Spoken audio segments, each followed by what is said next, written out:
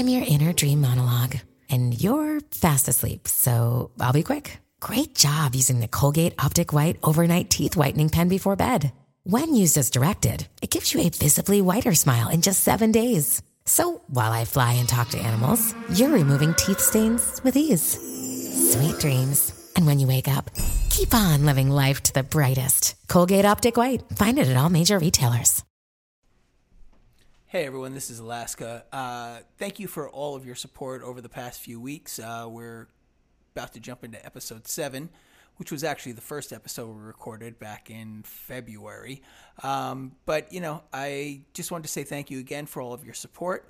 If you do like the podcast, please let all your friends know about it. Do us a favor and just put in a rating and a comment in iTunes or whatever your podcast carrier is, and subscribe and support.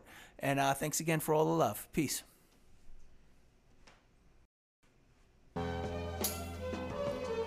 Welcome to Call Out Culture with your hosts, Alaska, Carolee Castro, and Zella Rocca. This week, we discuss the album The Cold Vein by Cannibal Ox.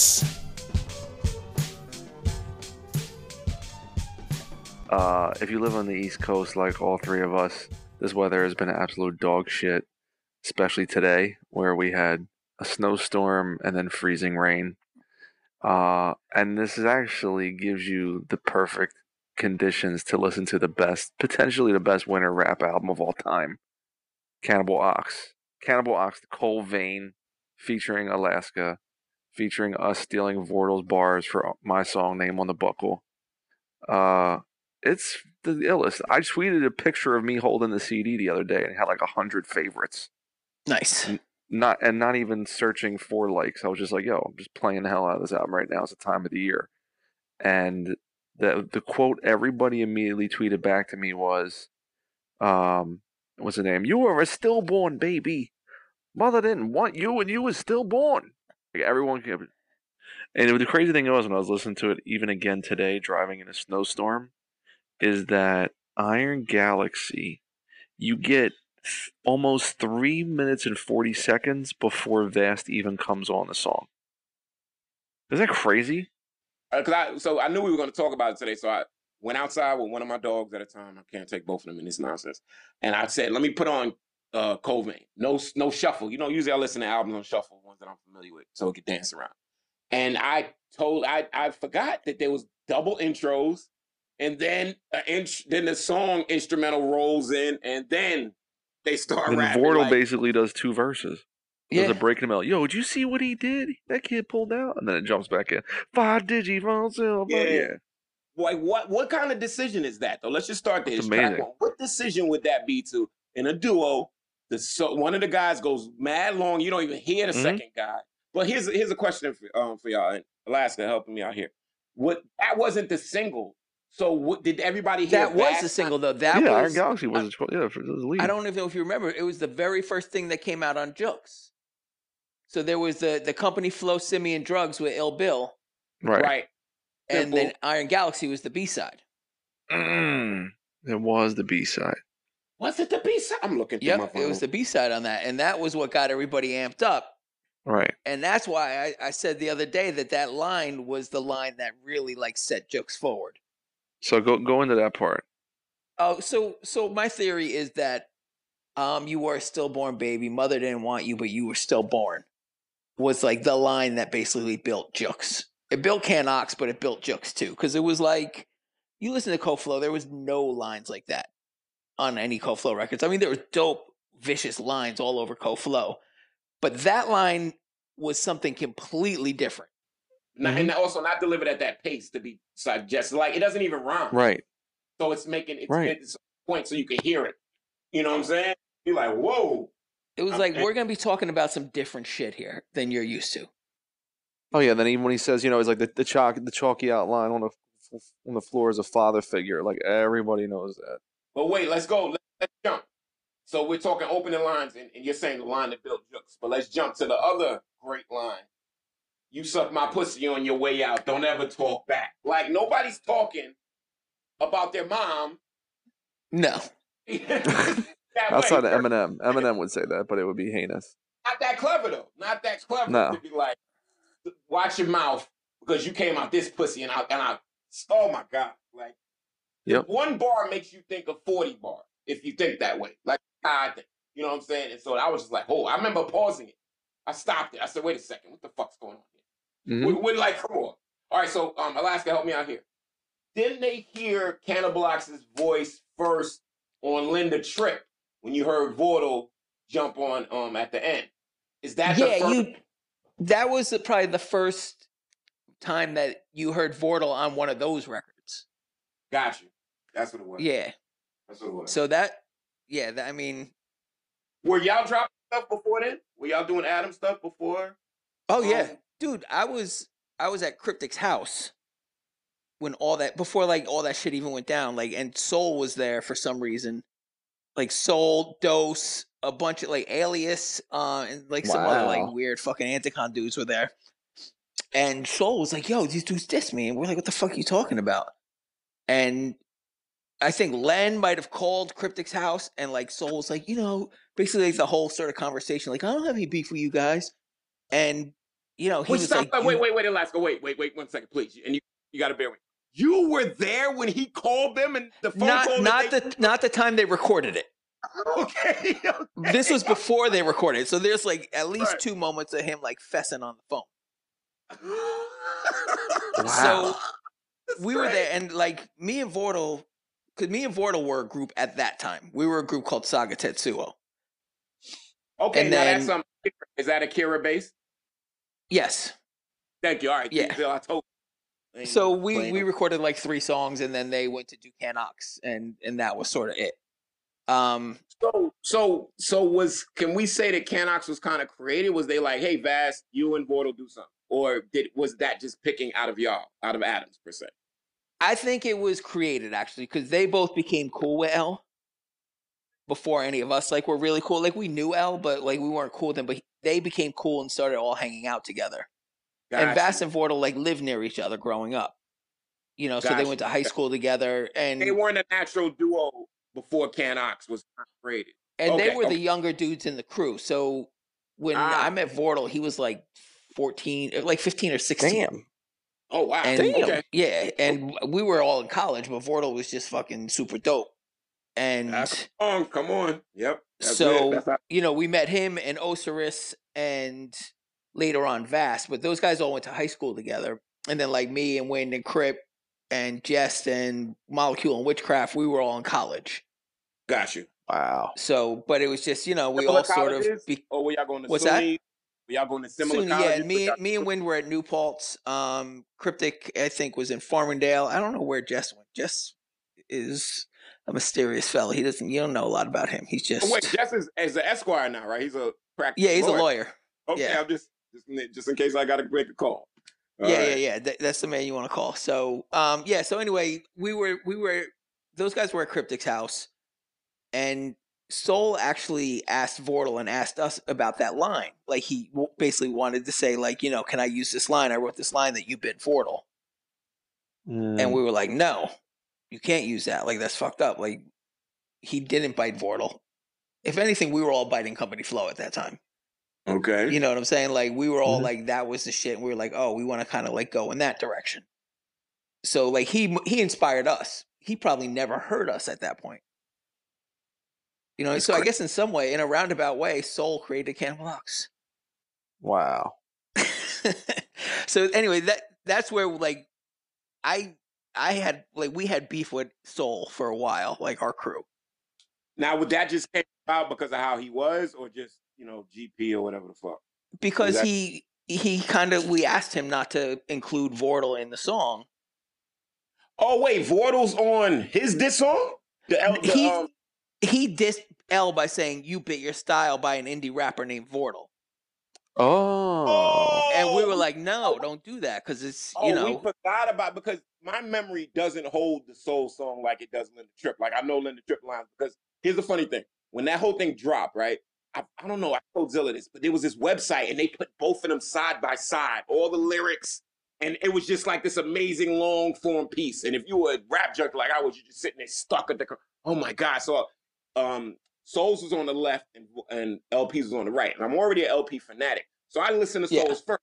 And his song was pretty good. I was like, oh shit, it's pretty good. His shit was tough. Really grabbing any lines, but then I played Linda Tripp and from like 50 seconds in, I'm like, oh my God. Like this is a massacre, like blood is splattering on my face from the computer and shit. And then the phone call comes. So I don't remember the whole song at all, but I remember it was good, but I don't remember any lines from that. Okay. All right. And it now wait, Soul dropped his song kind of first though, right? Soul did drop his song first. So this whole thing happened before Soul dropped the song. We were at Cryptic's house. He was in the process of it, and I guess somehow it got back to Len. Len called Cryptic's house to talk to Soul. Because this was pre-cell phones. Mm-hmm. You know what I'm saying? Like, so this was like answer machine tapes, right? Your phone might have a tape. Yes. Oh man, I'm old enough to remember. Yeah. Wow. So it was weird. I was like, who are these fucking people? Because I didn't really know them. Like I heard of Live Poets from like the back of like some like Rap Classified ads. Remember they used to have that shit. So that's how I heard of Live Poets, but I didn't know them, and I didn't really like them. Like I thought Dose was cool, I thought Alias was cool, but the rest of the dudes I couldn't fuck with. Like the ones that were at Cryptic's house, there's just something about them. They were like real fucking arrogant and pretentious. Where the country they from? This is from Soul's from Maine. He's from Maine, I think. Yeah. Like Dose is from Cincinnati and Philly. He was in Philly too. And I don't know where Alias is from. I think he's from like up in like Massachusetts area too. Yeah, I think he's like New England maybe. Up there, right? Okay. God bless him. Yeah, he was dope. Surprisingly enough, and we know people like Fauci and C Money Burn. They develop a certain type of artist up there. Not always the white artist per se, but there's a certain type of artist that really like the avant-garde. Like when you find out where people are from, you're like, oh, from what's his name from up there? Sage, Brzezowski. right? Yeah, he's from Rhode Island. Sage, yeah. Brzezowski, yeah. B. Dolan, they're up there, yeah. And B. Dolan and them. They produce a very inquisitive artist that's willing to go down a rabbit hole, whatever hole that is. And Mr. Liff.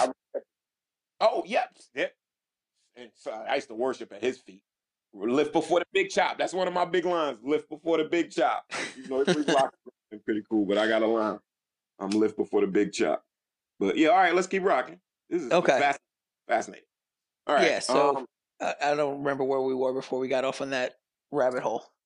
Well, I think it's about like the line. When I'm so fascinated you saying like how that set up jokes with his line about mother didn't want you. You were still born. Like, why is that the most important line? Because to me, I always thought the most important line in jokes history was L saying "sign of raucous." I'd rather be motherfucked by Nazis unconscious. Like or Aesop being like life's not a bitch, life is a beautiful woman. You only call her bitch because she won't let you get that pussy. Like those to me, I always thought were like the. I feel like like Iron Galaxy is what, and I could be partial on this, but I feel like the Company Flow song with Ill Bill, Simian Drugs is super dope, but it wasn't anything unique compared to what Company Flow had been doing. Right. And then here comes this other group. Like people weren't talking about that song when it came out. They were talking about Canox when it came out. Yeah, they were the next shit. Like, to me, that was like it was the thing that set them up. They had all the other dope shit ready to go too, but Canox set them up to like go forward. And then you go from that song to again B-Boy Alpha builds its next popularity. Then I think Bane and Adam kind of leak out, and then the record drops. And I remember just literally front to back. Like, we're not playing. Well, no, didn't Pigeon come out? Pigeon and I remember, like, just being where I was in, what year are we talking? I'm in Philly at this point. It was like 01? So as far as like... it's like 2000, actually. So as far as the reach goes, Alaska, those other little leaks weren't reaching us. We were getting like, we were buying 12-inch and banging off that. And then if a leak happened, I wasn't even looking online like that back then. I was banging the 12-inch. No, I was everywhere. Yeah. Yeah, you know what I'm saying? I remember my homegirl at Temple, who she put me on a mad indie rapper early. She would always quote the vast line about, "You got beef, but there's worms in your Wellington." Like, she was like stuck off that. And she was like a mainline living in like Paoli, which is like big money in the Philly suburbs. Is that from Cold Vein, or is that from Cholesterol? No, it's not Cholesterol. That's on Raspberry Fields. Oh, that's another song. So not just Cholesterol. What's the other song? The other major single he did. Come on, it's right what there. the hell is it? Man, God damn it! I was just listening to it too. Right. It's right there. It's Z. You don't know this song, but this was on every little mixtape, every mix they put on. Adversity Strikes. Yes. Yeah. Oh my God! And so let me tell you, Z, about that was an Adams song. And I know, because I hear the ad-libs, and it was so good, Z. There was versions that were fucked up sounding. You would still bump them, like you didn't even know how the mix was supposed to be. And they had this hook, and you're like, what the fuck? Now, what's the timeline with that? Because that came out on y'all first like CD. What was it called? Wasn't that the prequel? Yeah, that's what I'm saying. Strikes? Yeah. Yeah. Okay. So I mean, I feel like Adversity Strikes was probably recorded 98, maybe.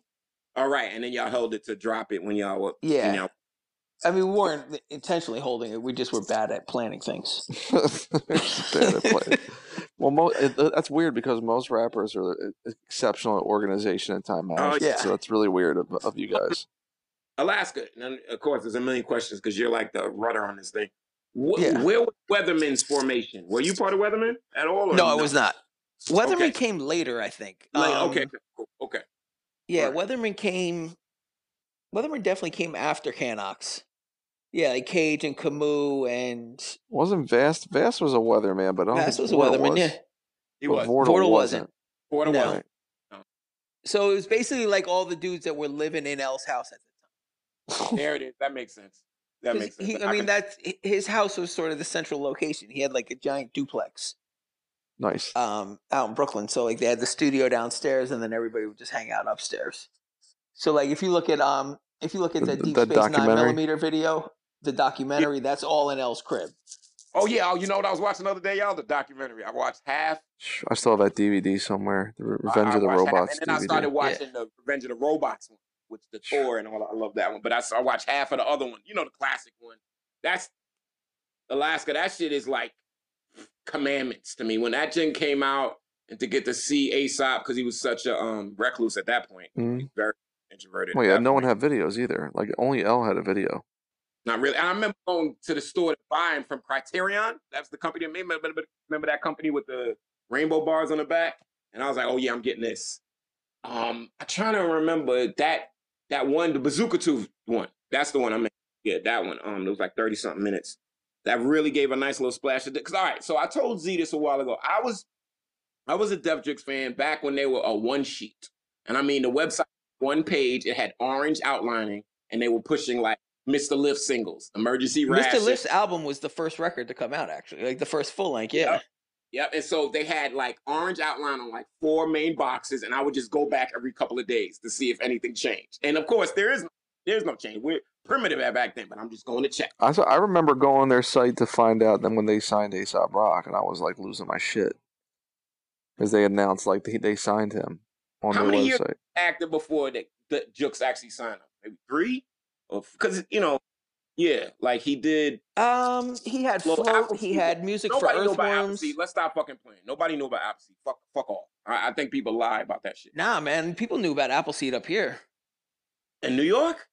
Yeah, I was in Philly at this point. I just remember not people. I mean, like people that used to go to like the shows and stuff. That was all that people were talking about. Got you. Okay. Because he was getting play. He wasn't getting play on Stretch of Bobbito, but there was another show on KCR called Night Train. Whoa. Okay. Which was like I think it was this dude, maybe DJ Ellie. All right. Yeah, DJ Ellie. Because to me, Appleseed wasn't that good. I love Aesop, but when I went back and found, I was like, wait a minute, I wouldn't have dug it. If I got into him then, I would be like, I would have grouped him with everybody else. It was real different though. Then when it came out, there was something real different about it. I can agree with that because Float when it came out. Whoa, what is this? All right, and I'll say this. But Float, when you play Float now, like it's his worst album because it's just like you didn't know if the guy was you didn't know if he was black or not. That was the first thing. It was his voice, and I was like, okay. And then the verbosity, all the verb, but that was secondary. It was always that voice, and it cut through, and I was like, who's this guy? I always thought he sounded like Ruck. Okay, I could do that. Definitely for early on. You mean Rock? Rock, yeah. Sorry, Rockness Monster. Yeah, I heard y'all want to float. Yeah, right. And And I was like, okay. And then I remember going through Flow. I know we're going off tangent, but I remember every song making the best case for this guy being my favorite, obviously. Like, it was just like every song. I was like, okay, I'm going to the next song. And like Apartment 6B. I was like, wait a second. And Al asked, you got to bear with me. Back this time, my friends and my musical sensibilities don't always match up. So I'm listening to stuff just to myself. I'm not playing it for anybody because nobody. When I went to Cannibal Ox, when I went company flow route, everybody left me on the tracks. I was in Oh, college. I had the same thing happen to me. I gotta check this out. And I'm gonna tell you, and I told Zilla this, my girl, one of my main girls, love of my life, daughter, mother of my daughter, may she rest in peace. I fell in love with her because she said, "Oh, Company Flow, yeah, I know about them." My heart almost stopped. I was like, "What do you mean? Like, how do you know?" This black girl with dread. She said it casually, "Oh, yeah, I know about them. I play their stuff." But I was lost. I was lost. Like, oh my God, this is like 2000. Finding out about it. But yeah, so this is like a solo, almost singularity fandom, because hip hop, when I'm growing up as a teenager, you're playing stuff for each other. Like, you're like, hey man, did y'all hear this? Listen to stuff together. But as you get a little older, when I got to college in the 90s, you're listening to stuff by yourself and you make your own decisions. Yeah, but this is the brilliance of Jux, and we've all had this conversation at some other points before. It was the for some reason the dividing line, and then for me and Castro, and I'm the youngest out of all three of you, but like, it definitely was a thing where it was like anybody who was in on it, you had like a secret coded language between you, and then you also you somehow like stayed connected.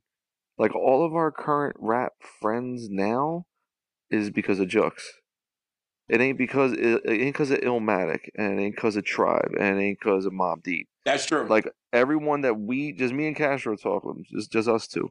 Like, there isn't one dude that we kick it with, we're cool with, we do songs with, where they're like, nah, man, that shit is trash. That's some nerd shit. I never liked that shit. Alaska, did y'all know y'all were making next level shit, or did y'all know that Company Flow is next level? So if y'all go that route, No, we knew we were making next level shit, because we were those dudes that were like, so the circle that we ran with, like when we started, like first it was just like me and Win, right? Right. Like, we started going to Nuyorican Poets Cafe, and then we met Osiris, we met Vortal. They brought us into Adam's family. Then we met Cryptic and Jest and all those dudes. But during that time, we were running with like Yishwan Sire. We were cool, like Pumpkinhead. Like, that was like the circle of heads that we roll with, and we were all like the younger cats coming into that scene. Gotcha. So there was like a sort of like traditional, like almost like Natural Element style of MC there. Okay. You know what I mean? Where it was like, they didn't really stray content wise. They sort of stayed with similar rhyme schemes. They were all dope, but they weren't like going out and doing something weird. Right. Definitely. And we were all the weirdos. So like, we kind of had our own little circle there, and we would like all feed off of each other. And that somehow like brought all of us came into this orbit of this weirdness. So like, then Aesop came into that. And, you even had like other dudes like Necro, who I wasn't really tight with, but, he would be around. You would have like the Juggernauts would show up. Oh, man. Even like, like Cage and Copyright. Just gravitate. It was so like-minded artists, it was almost silly. And I don't know, Alzilla, when Jux was starting to build a roster, it was silly. When they brought y'all on, it's like, this is ridiculous. Like, it was out. So when Jux, and fast forward, and when Jux kind of fell down towards the end, it was almost oxymoronical, because back in the day, you never missed. Every artist was like some new age, whatever, Rob Sonic, or you would grab the people that were parallel to y'all, and bring y'all in the fold. So then later on, when they would do like Dizzy Rascal, and I forgot what the Reminders, whatever that group was, with Latyrix and with Latif, it was just like, damn, they were really swinging and missing. And I remember not being used to Def Jux swinging and missing, as opposed to them just knocking it out the park early on. I mean, they just had like crazy luck and timing. Yeah, of course. Because like, even like Loud Records was my favorite label ever, and then on a long enough timeline, it's like, oh, now they're putting out David Banner. You know what I mean? Like, well, but I was here for like Mobb Deep and Exhibit and Alcoholics. Like, I wasn't here for like when they started rocking with all the down south dudes too, and I was like, yeah, Akon. They put out like Akon. I was like, I'm done. But it was funny. It was y'all had almost a second win with Cage's record, but then of course, and that led down. But I mean, but after Cage's record, But by that point, creative. it was kind of from like an insider perspective, Yeah. the label I'm was on talking life about support. Hell's Winter. No, like, I understand, but like culturally and I think financially at that point, the label was on life support. Okay, it got too big, too fast, and it couldn't keep up. True. And it got to the point where you had like these. The environment wasn't ready either. Like I felt like what I'm saying, Jux missed the bubble of whatever money was left for that. Like it was dried up. Rockets dried up the same way off that money shit. Yeah. People, I mean, the culture shifted at that point, and it wasn't. Well, then also like like your tentpole artists weren't guys that could bang out one album a year to fill the calendar, and they were the ones that supported the rest of the label. Right, and then also remember, this is the big period of time of I'm not buying anything anymore. I'm downloading everything. Like I'm not buying a damn thing. Yeah, and I remember destroyed them. We had good friends. They said, I'm not buying. They didn't go to the movies. They didn't buy a record for like 5-6 years. They would download torrents. Well, it was a download culture. Download culture was just like I found Ace out through download culture, but then I was like I had to own a CD. Like I gotta hear this whole dude's shit. But like went full bore into the download culture. But I remember like what's the name? Dose was talking about that on like Yoni Wolf's podcast, where he was just saying like, as soon as download culture happened, he was like, the label. He was talking about Anticon. He was like that annihilated them, because he was like, the way they survived, because they were never as big as Jux or anybody else, but the sheer volume of stuff they put out, they had like a super niche fan base. And he was saying like all the record stores had like an Anticon section in the rap section. Yeah, that's true. That is true. I totally. So he was like, once record stores started closing, people didn't know that there was 4 new Anticon albums out that year, and then if they did know, they would just download it and do whatever. He's like, so then now you're just like touring nonstop because you can't even get like spending money from people buying your shit. You know what I mean? So he was like, so you're only selling at shows. So if you don't do shows, then people are gonna download it, or all the record stores are dead. Anyway, so like you're screwed for a label like that. You know what I mean? When Alaska, when y'all did Sweep the Leg and y'all toured that record, were there signals out there on the Sweep the Leg kind of tour where you starting to see signals of the the master cracking at that point? I mean, we blew right past signals. We were like on the edge of the waterfall on that tour. Okay. It was like we were in a barrel and we were heading right towards the edge of the falls. Yeah, it was like, because the crazy thing, before that tour, we did the Paid Dues tour, which was like basically all of Rhymesayers, all of Jux, all of Living Legends. Oh, that's what so that. Every single show was huge. What year was that? 2000. 2000. That was summer 2006, I think. Wow. Okay.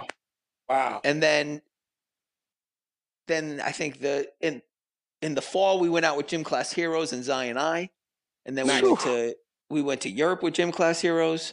Then we toured with L. So we did like 4 straight huge tours. Woo. So what's the break in between? Like you're going on tour for about 2-3 months at a time, give or take? And then, come home for like a month and then go back out. Gotcha. Okay. Wow. And then the record dropped, and we were like, all right, cool. We spent the last year building a following. Mm-hmm. First show, 3 people. Next show, 2 people. The whole tour, the most people at a show was 25 people.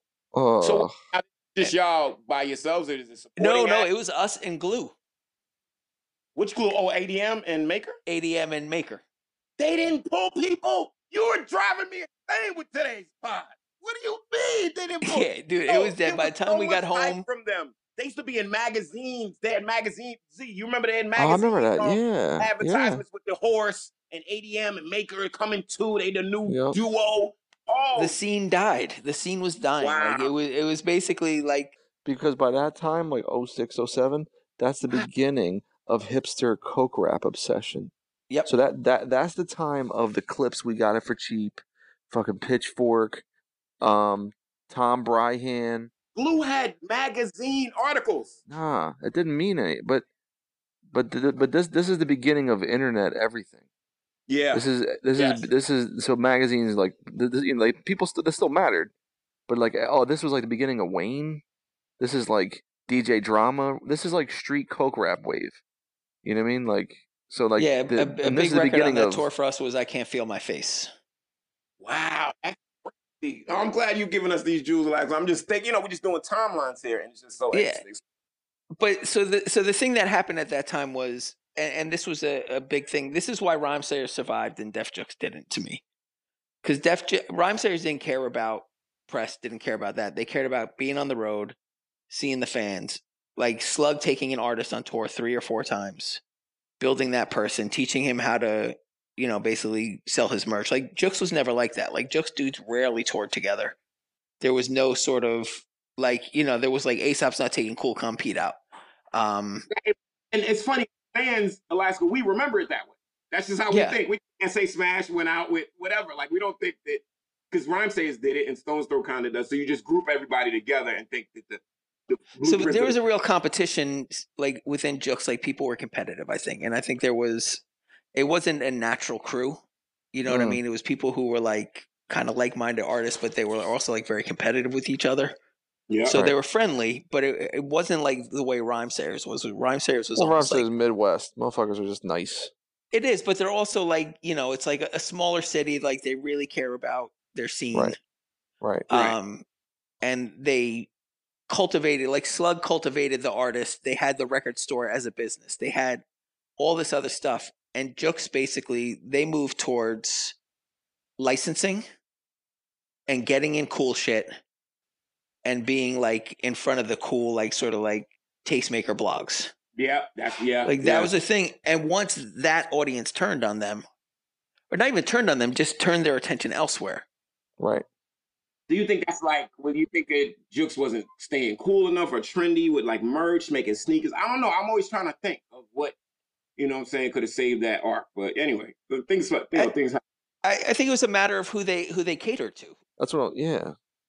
Like, because they still have like their diehard fans. There's like all the diehard fans, but But I'll say this. I'll say this. Like all the times we have played in the recent times with Rhymesayers artists and been to Rhymesayers artist shows as fans, the people that come to them shows, number one, you're gonna sell out all your merch, which is awesome.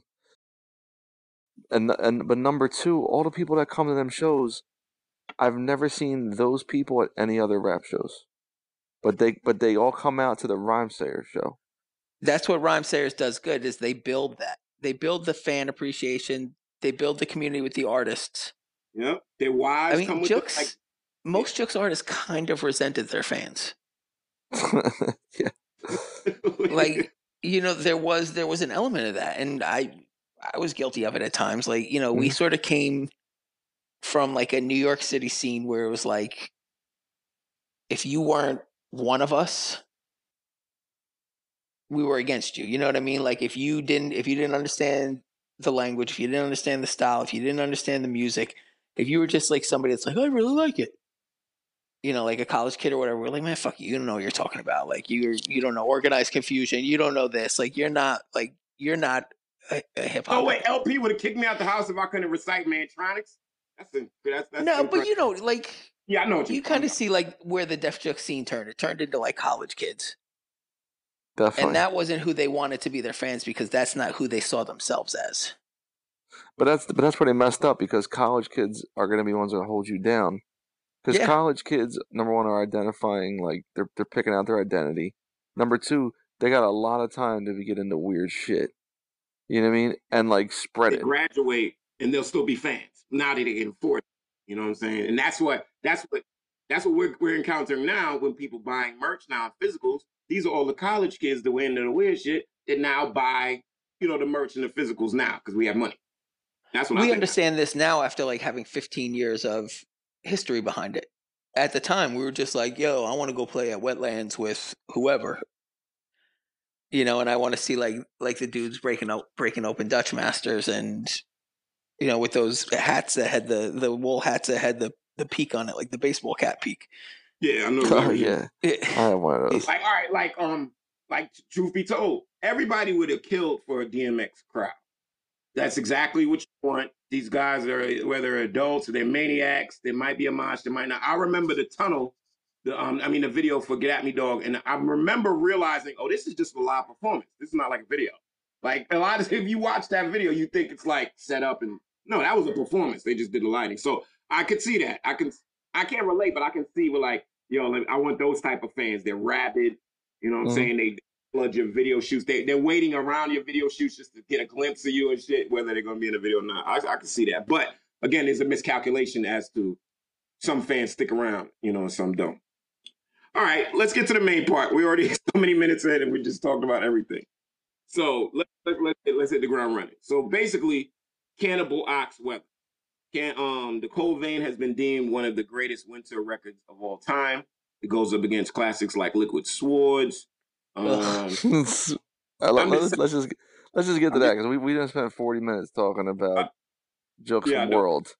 Let's get because Alaska's already expressed his disdain when you say the words Liquid Swords, which I've never heard a human being say. All I'm trying to do, we're saving that opinion table. That I'm just trying to illustrate winter records.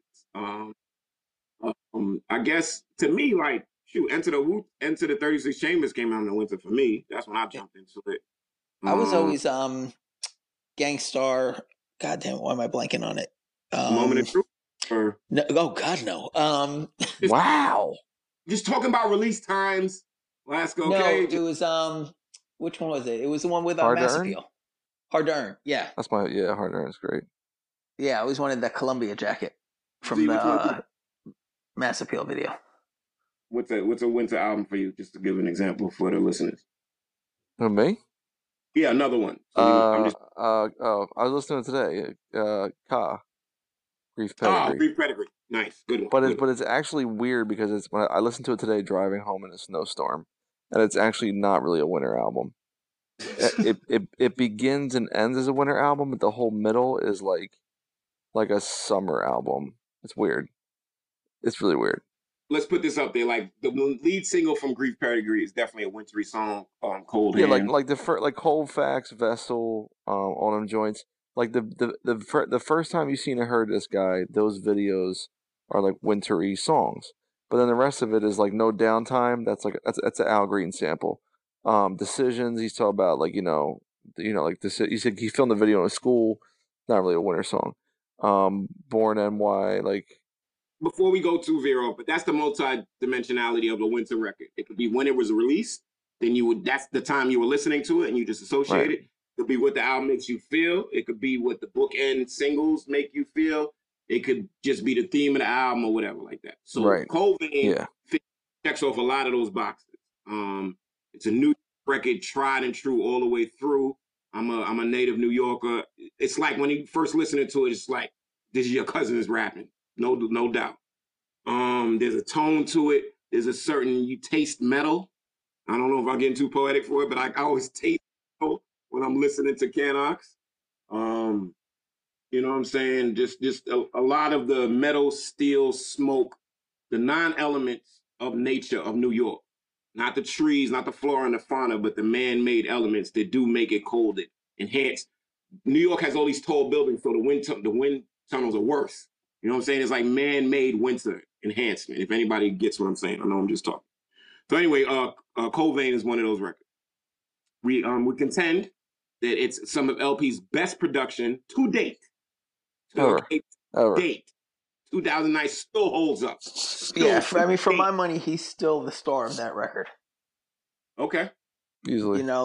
It's because it's Vast and Vortal, and there was always a conversation about Vast and Vortal, but if you took those rhymes and put them on another production, it would not be that record. You know what I mean? Like that, the backbone that he laid down for them.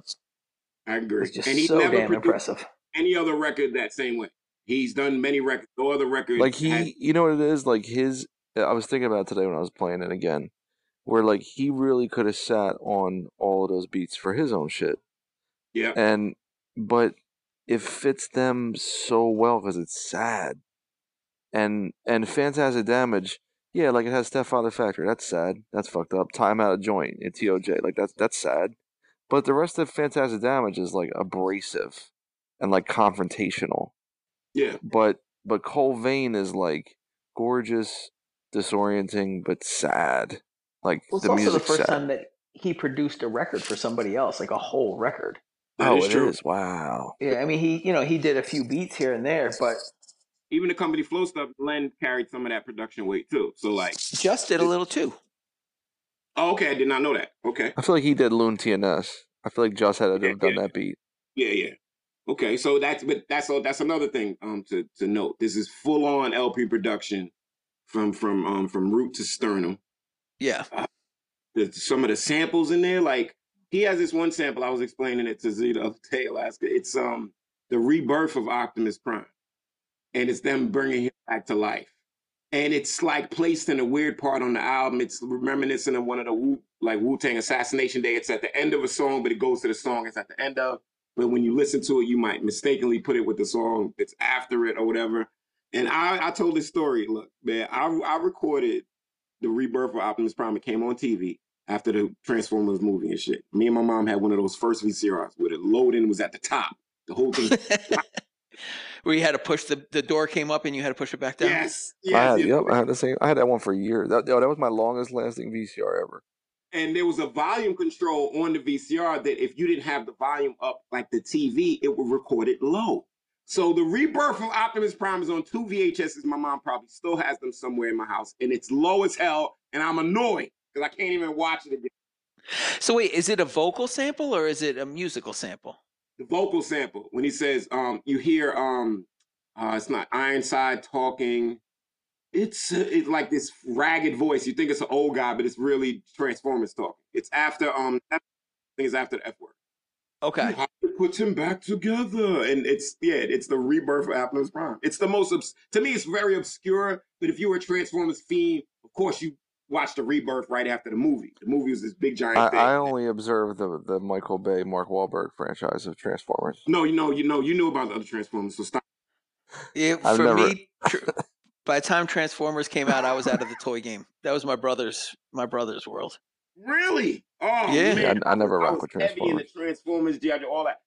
Look, man. Yeah, that was all my brother's stuff. Transformers, G.I. Joe, GoBots, Mask. Yep, I got. I was a Mask guy. I love Mask. So Z, look, GoBots was like this cheap version. They had like 81. I know GoBots, yeah. I know GoBots, yeah. And they were like literally $4 less. And my mom, I said, "Don't you ever bring this home again." I couldn't even talk to my mom like, "Don't bring this home again." No way. Just buy me two medium-sized Transformers. I'll be all right. I don't need the big ones. Just give me 2 medium-sized. But yeah, excuse me. So anyway, just these little, the elements of this record and what it makes you feel when you listen to it, and the bars and like LP's little cameos. And see, that's the problem with L. The problem with L is to make Stress Rap, to make Pigeon, to make Scream Phoenix, to make Iron Galaxy, like that has to, like, you can't make that every year.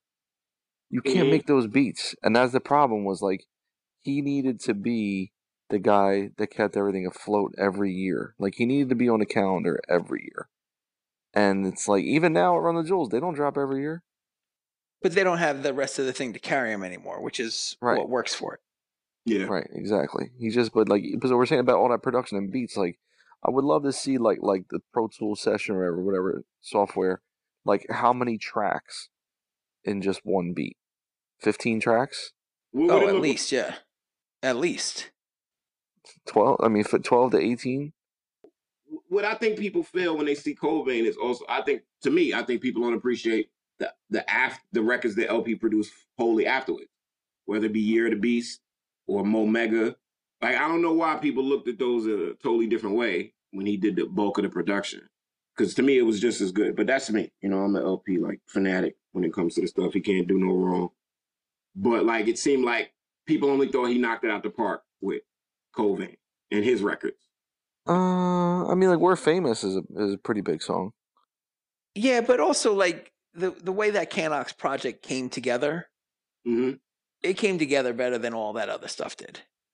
It did. I did. I like as a total project. So I think you sort of tend to look at that, and it's like there's this masterpiece.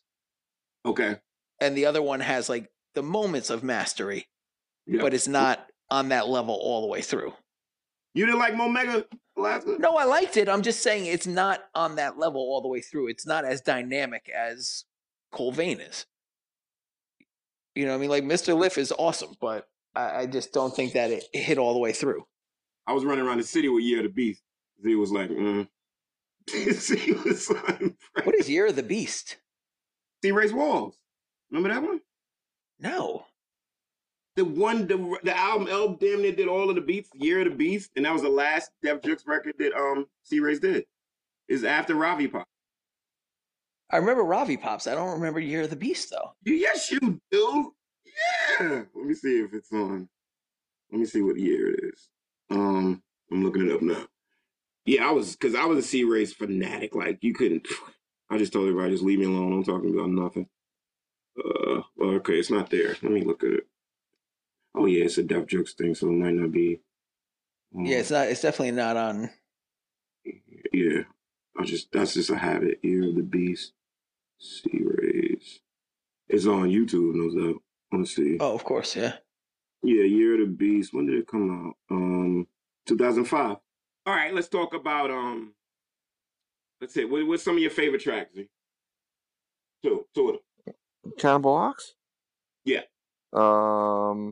Favorite tracks and Stress Rap, and I've been playing Scream Phoenix like nonstop. Stress Rap and Scream Phoenix. Why so? Stress Rap is the rhyming is fucking crazy, and then that's a beat that it's like that's the one beat like anybody could rhyme on. Like that's like LB and like DJ Premier, where like if you play that beat in a room full of rappers, everyone's gonna start spitting. Nice. You know what I mean? And then Scream Phoenix to me reminds me of what's the name off Iron Man? Fuck. Those song Iron Man. Black Jesus reminds me of that shit. Like anytime you have like those like powerful like gospel vocal samples, I'm in. You know what I mean? So like, and then the secret to follow Pigeon, which is super depressing and amazing, with Scream Phoenix is like, okay, well now we're hopeful dudes. Like we've been through hell, and now we're like, Mega the Law, shine light, my back. Like he's just snapping all that shit. I was like, yo, these dudes. Like now they got power. Like the whole album they've been like beaten down, and then you get the Scream Phoenix, and it's like the victory lap. Like no, we're gonna make it. So I don't know, just those two joints the most. Nice. I would say one of my number one songs on there is Adam. Oh man. Yeah, don't even shut up, Alaska. It's ridiculous. Vordo sets it off, right? And it's just this imposing figure. Like to me, the way he raps on that. I set that off, man. You're thinking of Asgard. Adam. No. Wait. All right. Yeah, Adam, I set off Adam. Yeah. The one with the belt, the one we stole the bars from. That's fucking Asgard.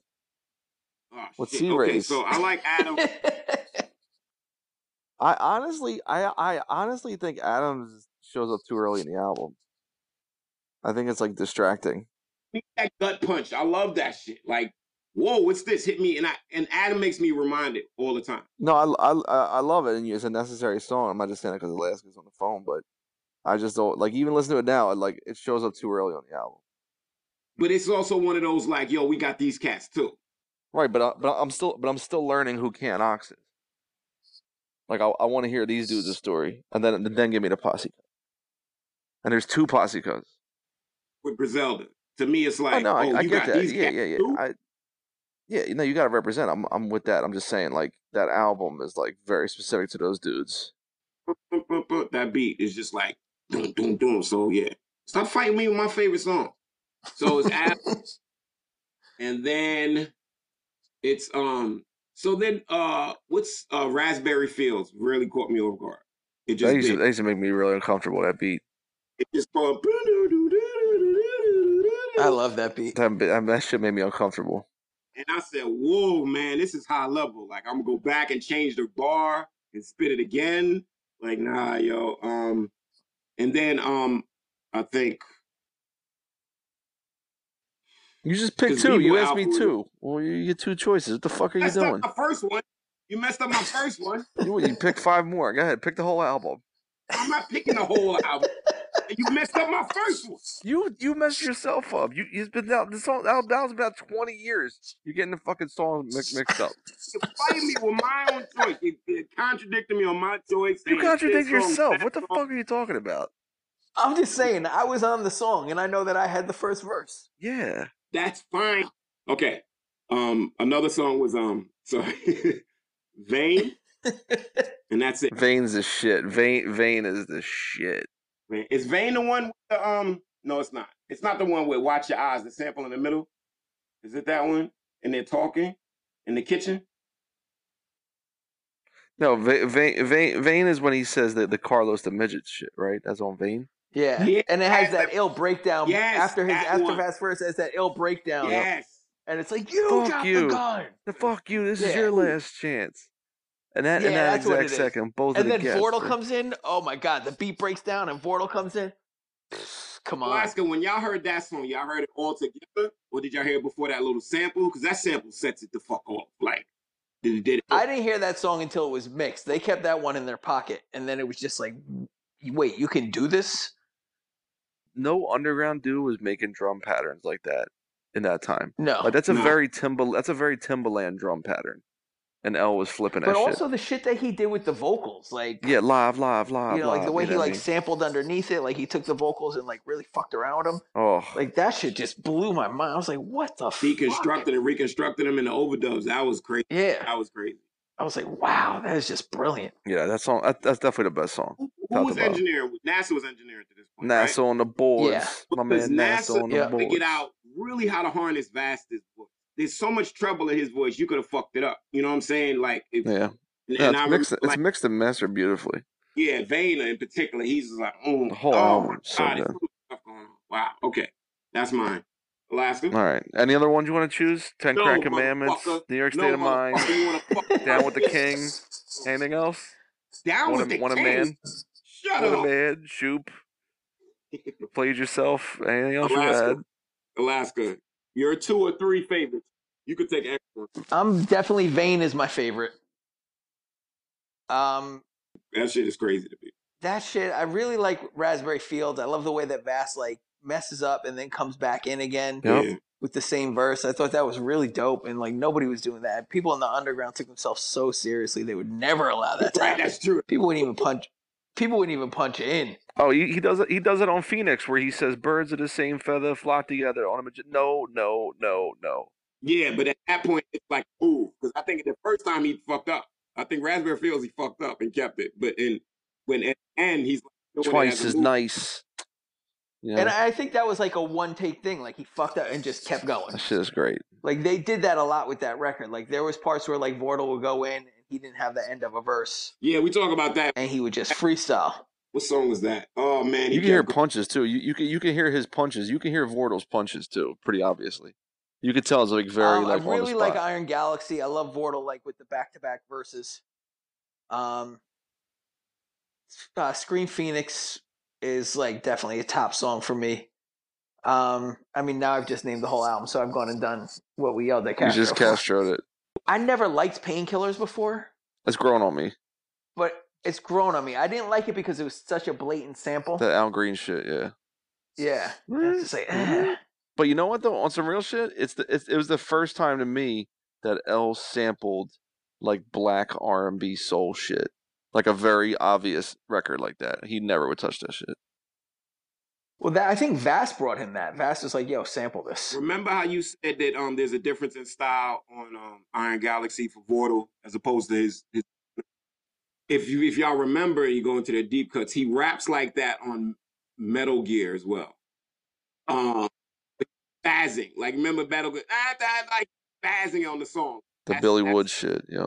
Yeah, but only those songs. But like Metal Gear, he's spazzing. I think the song Wow, fades I out. forgot all about Metal Gear. Metal Gear was crazy. Like, he's I'm going. gonna have to go pull that. Yeah, pull it up. He's going. He just spills into another one. And another one. I was like, God damn, it's like 60 bars. It gotta be. Wait, can I just say one thing about that record? So the cool shit about it, and it kind of touches on what we were talking about earlier when we were talking about the song titles on Blade of Ronin. How like they just weren't as dope as the song titles here. the song titles here, like, you would have conversations with those dudes, and that's how they would talk. Like, they would just, like, randomly say shit, and, like, you know, they'd be like, to Iron Galaxy, and, like, that would just explain their theory of life in that conversation. You'd be like, all right, I get what you're saying. You know what I mean? Like, Scream Phoenix. Like, that's just, like, shit they would say. And you know where we got a sample of that? The Bazooka Tooth documentary. I remember me and Z, I'm going to be talking about it later on. We would go on just about the way Vast would speak. Like his he's on that Raekwon shit. And the way, exactly. Like, you just love to hear them talk, the words they choose to talk about things. Living 9 to 5 in a slum is hard. Like, it's just the way his shit makes sense. 24 hours in a slum is hard. When you're fine, it's okay. I went to the movies. That's a way of wasting time too. Like, it's just, and it makes sense. It's not just gibberish. You know, there was a time when people just talk and hear themselves talk. But some people just speak. Sorry, go ahead. No, but that's it. That's what I'm saying. That different way to speak. So, you know what's interesting? I went to, there was this Rommel Z exhibit here, right? Over the summer. And they had, like, all this video footage of Rommel Z. And listening to him talk is a similar cadence to Vast, even like a similar, like, timbre to their voice. Wow. But it was like the same sort of shit. It's like that sort of, like, insane poet. That, like, you talking about like, it's just like all the time. What's that? Like, it's like you're talking Hanna-Barbera cartoon speech all the time. Yeah. That's how Ghost still talks like that. Like, Ghost is totally fucking crazy. I love him. And Ray is like that too. Yeah, it's just like these insane people were like, But that's where they make sense of the world, and they just happen to put it on wax before they start speaking in interviews. Like, I saw Method Man on Colbert or Fallon the other day, whatever, and, like, the way Meth speaks now, because he's been in Hollywood 20 years, like, his, like, hoodness, and, you know, he's almost 50 years old, but, like, there is no, like, hood streetness about him. Like, just like him talking.